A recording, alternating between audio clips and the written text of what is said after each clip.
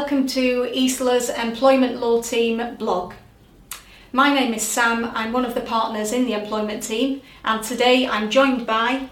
My name is Danielle Victor, I'm a senior associate within the litigation and employment team.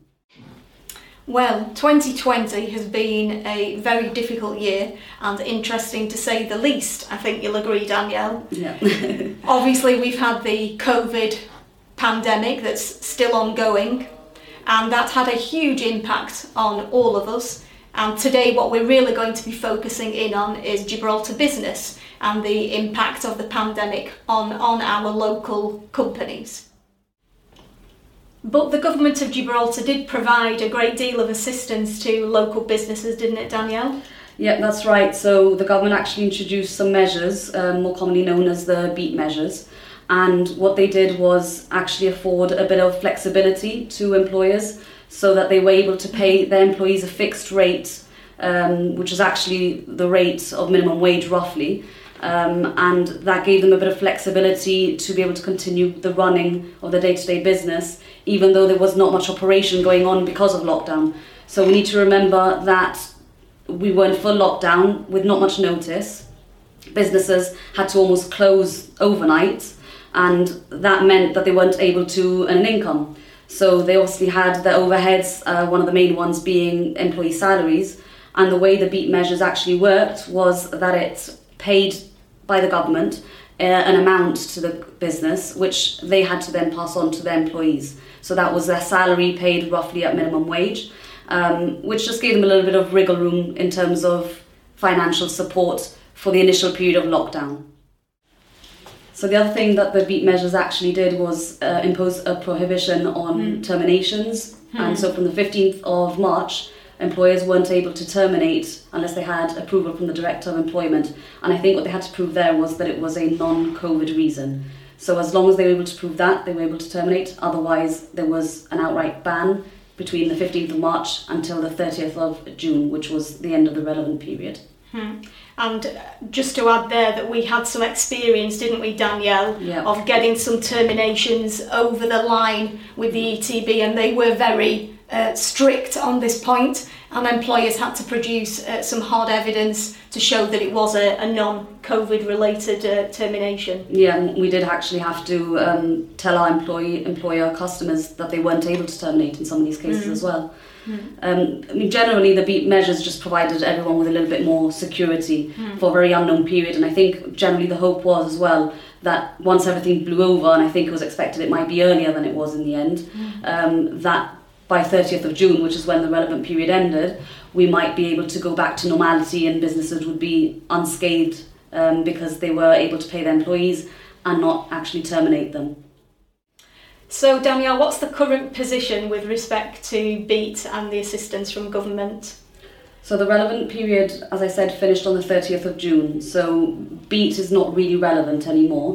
What came in its place instead was a new set of regulations. That set of regulations was called the Business Grant Terms Regulations, and that allowed businesses to claim a grant from the government.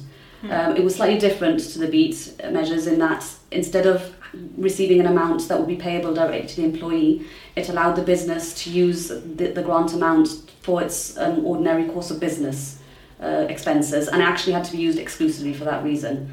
So as from July, and only for the third quarter, they were able to claim for July, August and September. So now it would have finished, but it is relevant still because there were certain restrictions included as part of the conditions to receive this grant.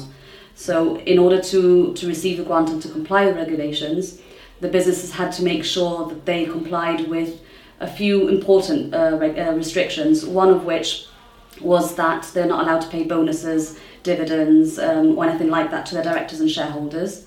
They also had to make sure that the grant was used exclusively for the day-to-day running of the business. But really relevantly and important to our employer clients at the moment is that they're not allowed to make any more than 30% of their staff total at 30th of June, so that's relevant. It's however many staff they had on 30th of June. They're not able to make any more than 30% of those employees redundant or terminate them generally. Can you tell us something about the mechanism for the repayment of the grant as a loan? Yeah, so the loan has to be paid over a maximum period of 5 years.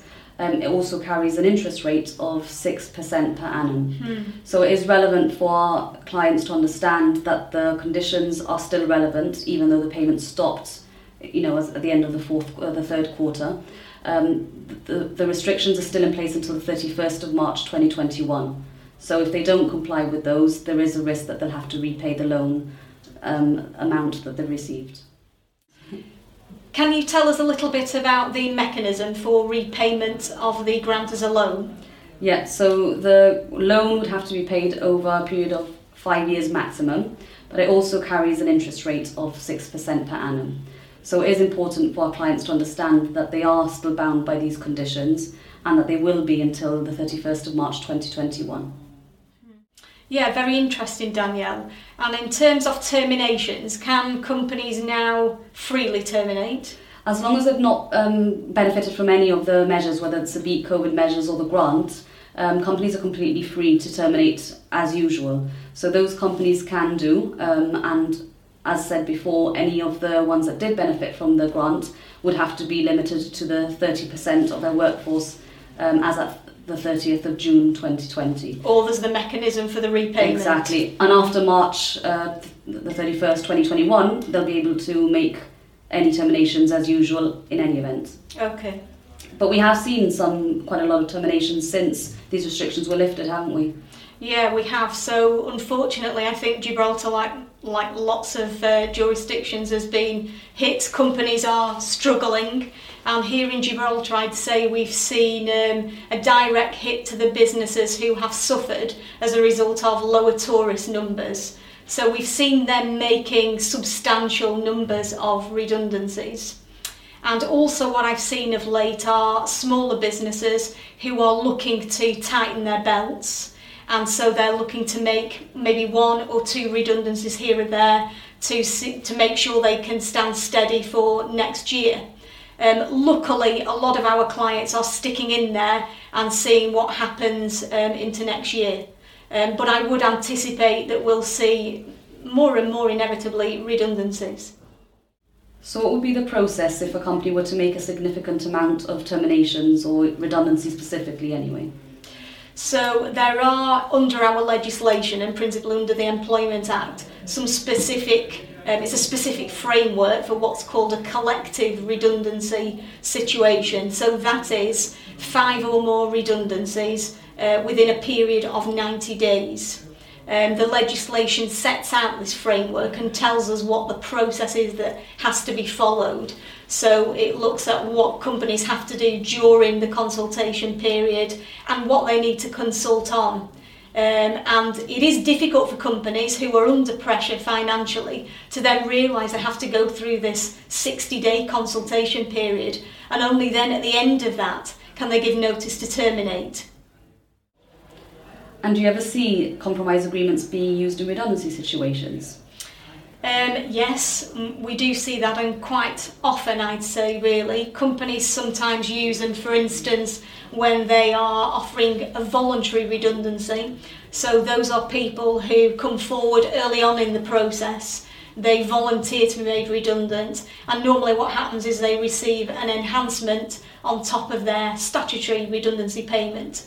But of course, because there's an enhancement, we would tend to advise that companies consider using the compromise agreement that wraps up the terms of the agreement and ensures there's comfort on both sides, really.